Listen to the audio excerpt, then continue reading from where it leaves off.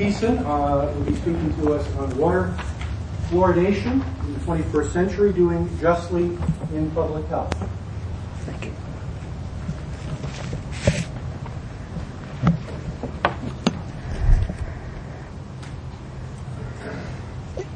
Community water fluoridation is one of the 10 great public health achievements of the 20th century, according to the Centers for Disease Control. Dr. Koop, former Surgeon General, is quoted as saying fluoridation is the single most important commitment that a community can make to the oral health of its citizens. The American Dental Association supports community water fluoridation as the single most effective public health measure to prevent tooth decay. 2 years ago, the Fluoridation Merit Award was presented by the American Dental Association to the Division of Oral Health of the Centers for Disease Control for its work at a national level in support of states and state oral health programs to promote water fluoridation. And finally, the American Dental Association says that community water fluoridation is a powerful strategy to reduce disparities in tooth decay among different populations. Fluoridation of public water supplies has been practiced in the United States since the 1940s. In 2006, about 70% of the U.S. population received fluoridated water. The Centers for Disease Control has a target of 75% by 2010. That's more than 200 million people in the United States. Yet, despite the proven benefits of water fluoridation, both for adults as well as children, formidable barriers continue to impede more widespread adoption of this public health practice, including lack of sufficient personnel at the state level, costs, maintenance, public misperceptions about safety, and political opposition. That's from the Centers for Disease Control. Concerns about water fluoridation date back to its inception. After all, sodium fluoride is a well-known insecticide and ingredient of many roach powders. This is from a 1928 edition of Chemistry and Medicine. In 1951, in an address to state dental directors, if it is a fact that some individuals are against fluoridation, you have just got to knock their objections down. The question of toxicity is on the same order. Lay off it altogether, just pass it over. We know there is absolutely no effect other than reducing tooth decay, you say, and go on. The director of laboratories for the city of New York in 1956 said the fluoridation of public water supplies is a hazardous procedure. People are bound to get hurt. It remains to find out how many and when.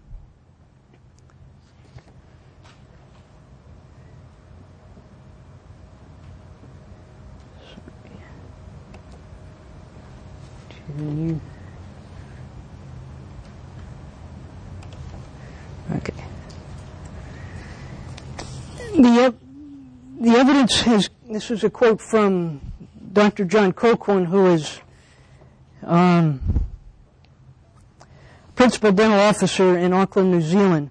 To my surprise, the dental statistics showed that fewer fillings had been required in the non-fluoridated part of my district than in the fluoridated part.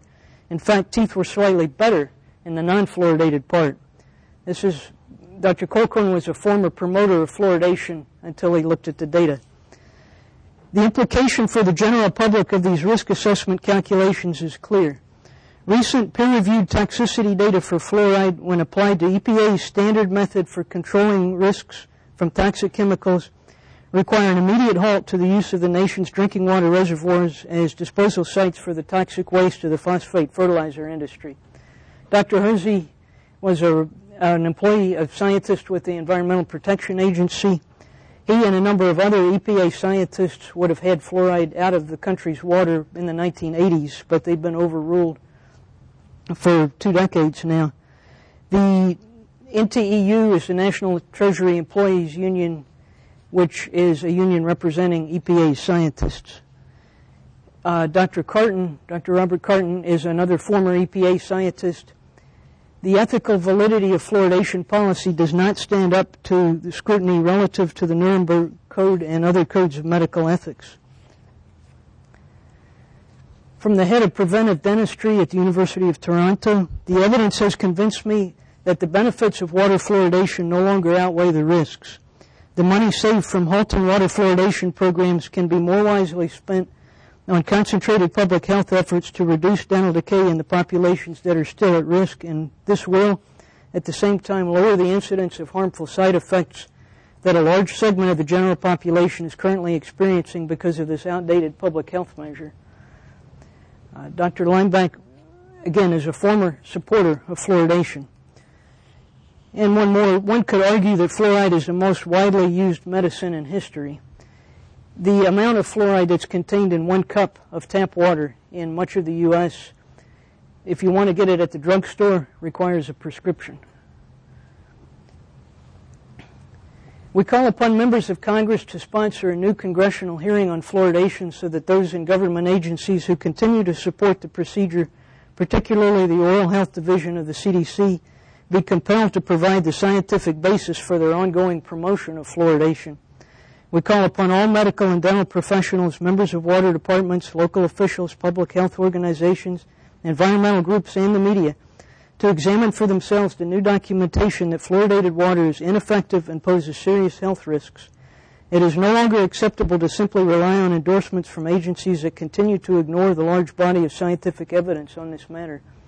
This is from a petition to Congress that came out last summer. At the time the abstract was submitted for your book, it says 1,200 people had signed it. This is closer to 1,800 now. Most of the signers of this are scientific or medical or dental professionals. Even among supporters of fluoridation, there have always been equivocal statements. The American Medical Association is not prepared to state that no harm will be done to any person by water fluoridation. This is from a letter on AMA stationery endorsing water fluoridation. From a current fluoride researcher at the University of Iowa, fluoride is much better than not having it, but we cannot prove it's safe. For the past 50 years, community water fluoridation has been considered the most cost-effective measure for the control of caries at the community level. However, it is now accepted that systemic, that is, ingested fluoride, plays a limited role in caries prevention. Several epidemiologic studies conducted in fluoridated and non-fluoridated communities clearly indicated that community water fluoridation may be unnecessary for caries prevention, particularly in the industrialized countries where the caries level has become low. Moreover, the evidence of an increased prevalence of fluorosis, particularly in fluoridated areas, needs to be considered.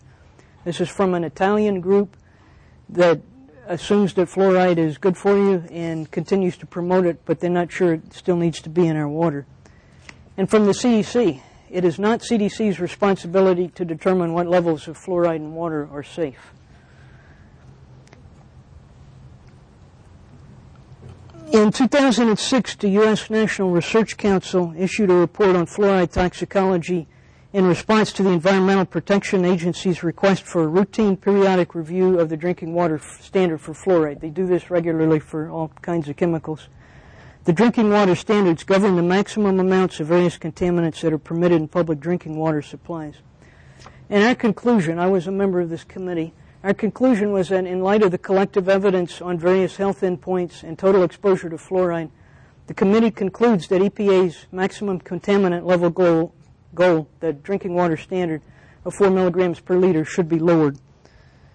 The National Research Council did not try to identify a level of fluoride in drinking water that would be protective. We did not propose a new standard for fluoride in drinking water. It's important to know that the EPA also has a pesticide based on this same drinking water standard. So if the drinking water standard is not protective, the pesticide standard is not protective either.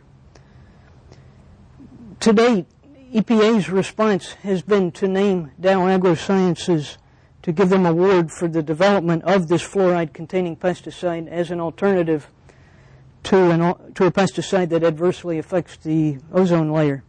In more than 2 years since the National Research Council's report came out, EPA has not made any change to the drinking water standard. Other organizations, CDC, says that the National Research Council's finding is consistent with the CDC's assessment that fluoride in water is safe and healthy at the levels used for water fluoridation. The American Dental Association, the NRC report, in no way examines or calls into question the safety of community water fluoridation. which is a process of adding fluoride to public water supplies to reach an optimal level of 0.7 to 1.2 parts per million in order to protect people against tooth decay. So is 4 milligrams per liter really that much higher than 0.7 to 1.2? This is the distribution of tap water intake in the United States, translated into what that means in terms of the fluoride intake. The one on the left, the solid line is at 1 part per million, 1 milligram per liter. The other one is at 4, and the horizontal lines show you that range.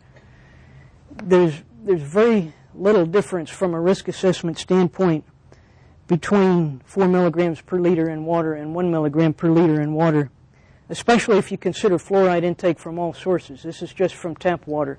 This does not include bottled soft drinks. This does not include toothpaste, some other sources. So from a risk assessment standpoint, if 4 milligrams per liter is not safe, 1 milligram per liter is not likely to be safe. The drinking water standards are required to be set based on, this is quoting from EPA, a level at which no known or anticipated adverse effects on the health of persons occurs and which allows an adequate margin of safety. Such a level for fluoride has to be below 4 milligrams per liter if the National Research Council is correct. Many of us would tell you, and much of the information is in this report, to say that it's a safe level would mean no more fluoridation. It's below the levels currently used for water fluoridation. The American Dental Association has very quietly acknowledged that fluoridated public water, if used in infant formula, can lead to dental fluorosis in a child's permanent teeth. And they have said publicly but quietly that infant formula can be mixed with water that is fluoride-free or contains low levels of fluoride to reduce the risk of fluorosis. Dental fluorosis or mottled enamel results from overexposure to fluoride during the period of formation of the permanent teeth, from birth to approximately age 6 or so. Especially during infancy, but even throughout childhood, the fluid intake per unit body weight is very high. If a child is fed formula that's made with fluoridated water, the fluoride intake can be substantial. The American Dental Association also states that enamel fluorosis is not a disease, but rather affects the way that teeth look. The ones on the left would be considered mild fluorosis. The ones on the right would be considered moderate fluorosis. I don't have severe fluorosis on here. It gets worse. The National Research Council concluded that severe dental fluorosis is an adverse health effect due to a higher likelihood of caries or cavities. The cosmetic aspects of dental fluorosis are generally considered undesirable. Is this how you want your child's teeth to look? In addition, a number of published papers show an association between dental fluorosis and increased risk of other health effects, including skeletal fluorosis, bone and joint pain, increased likelihood of bone fracture or weaker bones, kidney impairment, endocrine effects, reduced IQ. The occurrence of dental fluorosis may represent a higher individual susceptibility to effects of systemic fluoride intake, as well as high exposure during childhood. There have been no thorough studies in the U.S. of dental fluorosis and possible associations with other effects. So there are two fundamental questions. Is community water fluoridation beneficial? Is community water fluoridation safe? Regarding the effectiveness of water fluoridation, this is a quote from a major report from the United Kingdom in 2000. Given the level of interest surrounding the issue of public water fluoridation, it is surprising to find that little high-quality research has been undertaken. The apparent benefit, according to the York report, is about 15%, about typically a fraction of a cavity for children in this country. The studies in general do not account for socioeconomic status. They do not account for sugar consumption or for the effect of fluoride in causing delayed tooth eruption. Also, in most cases, the studies are not conducted blind. The examiner knows where the child lives that he's examining. It is the case that caries rates have declined over time in fluoridated countries. That's the U.S. in red, Australia, New Zealand, and Ireland in blue. These are data from the World Health Organization for decayed, missing, and filled permanent teeth in 12-year-olds. However, caries rates have declined just as much in countries that don't fluoridate. Here the red ones are fluoridated, the blue ones are not fluoridated. And you notice also from this, and you can see it in other studies, comparisons of states or cities, if you pick your two comparisons carefully, you can show anything you want. Referring to the findings in the York report, water fluoridation aims to reduce social inequalities in dental health, but few relevant studies exist. The quality of research was even lower than that assessing overall effects of fluoridation. And evidence relating to reducing inequalities in dental health was both scanty and unreliable. Let's look at some recent data by state on children's oral health. This is from the Health Resources and Services Administration. This is children with excellent or very good teeth as reported by their parents in comparison by state with the percentage of the children in poverty, data from the Census Bureau. And you see a pretty good effect of dental health and socioeconomic situations. As you have more children in poverty, you have a lower level of dental health. If you plot the same data on children's teeth against the percentage of the population that's fluoridated in each state, you get no relationship. If you take the data on children's oral health and separate it, the blue ones are children who are living at least 4 times the poverty level. The red ones are below the poverty level. You see a clear effect from the socioeconomic conditions and no effect of fluoridation. It is not helping the low socioeconomic kids to have better teeth. There are many other studies out there. This is a selection, obviously. In fact, what you get is better correlations between the percentage of the population that's fluoridated and several negative effects. The percentage of adults who have lost all their teeth increases the more you have fluoridation. Health ranking goes down with fluoridation. Obesity goes up with fluoridation. Now, I will say these correlations look even better if you plot them against economic variables on the x-axis. But you get a better association between fluoridation and these negative variables than you do with fluoridation and oral health in children. So is community water fluoridation beneficial? At best, the evidence for it is poor. Is it safe? The last set of graphs suggests it might not be. We've all been told about the exhaustive studies that demonstrated that there were no adverse health effects of fluoridation. There were 2 major sets of studies in the early days of fluoridation that have been used to support the safety of the practice, and certainly many more since. One in New York, one in Texas.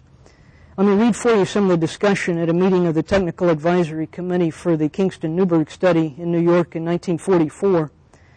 The study proposed to fluoridate the town of Newburgh, New York, not Oregon, and make comparisons with the non-fluoridated town of Kingston. Dr. David Ast of the New York Department of Health, in those areas of endemic fluorosis which have been studied, there have been no observed defects other than mottled enamel. It's true that there have not been studies made of any defects other than mottled enamel. Dr. Caffey, who's a radiologist involved in this committee, asking Dr. Ast, what are the manifestations of intoxication in the early stages of dental fluorosis? Dr. Ast, a chalky white spot on the teeth. Dr. Caffey, I mean in other parts of the body than the teeth. There have been no other manifestations reported. Have there been any urinary changes reported in children from fluorine intoxication? Not to my knowledge, but Dr. Dean may be able to answer that. This Dr. Trenley Dean, senior dental surgeon from the National Institute of Health. We have looked at nothing but teeth.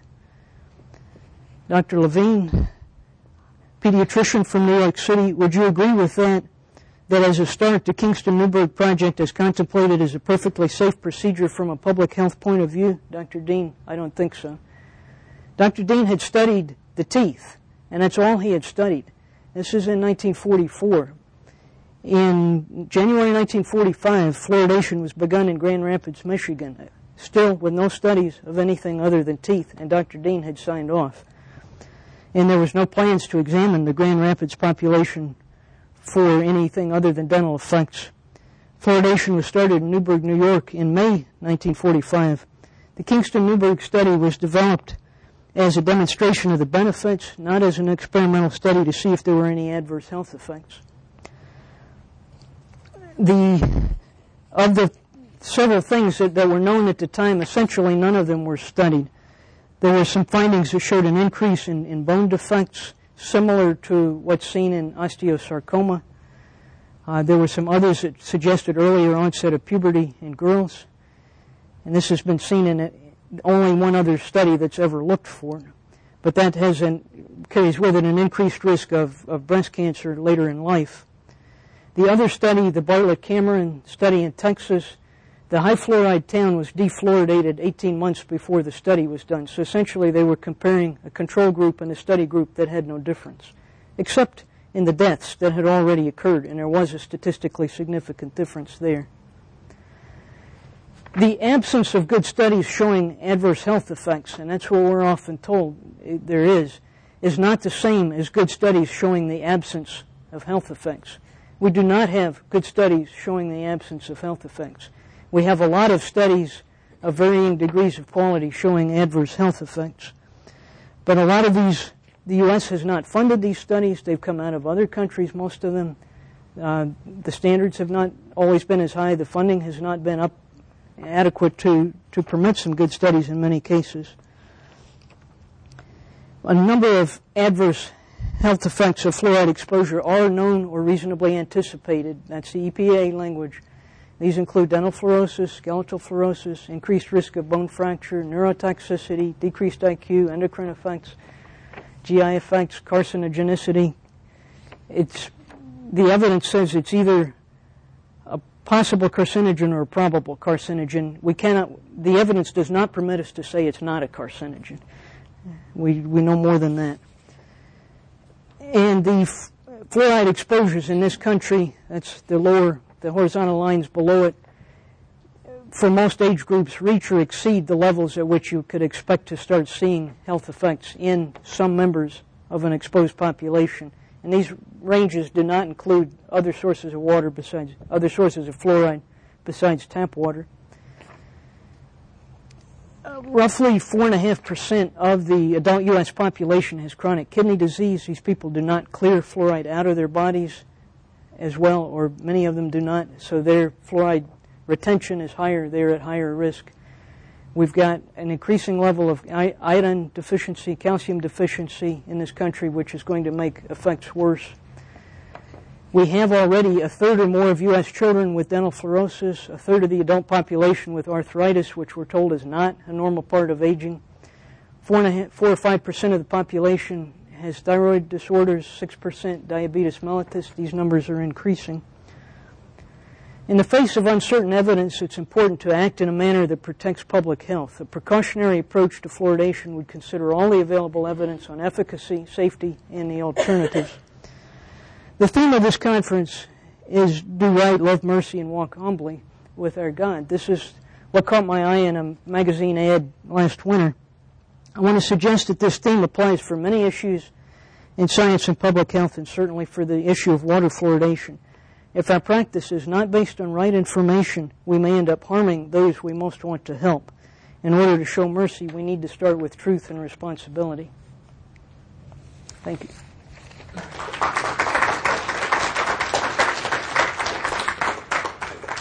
Thank you very much, Kathleen, for a stimulating discussion of an age-old issue. I have a couple questions, but let me open the question to the audience in a couple minutes. Please. Well, I suppose this is anecdotal, but after practicing dentistry for 27 years, I really appreciate the mercy of fluoride when it comes to pediatric patients. Fewer needles in their mouth, the happier I was. I must confess, there's a lot of cognitive dissonance going on with regards to your presentation. I'm not questioning it. I'm not familiar with this data. But as an anecdotal point, when I started practicing dentistry in 76, the kids were wall-to-wall cavities.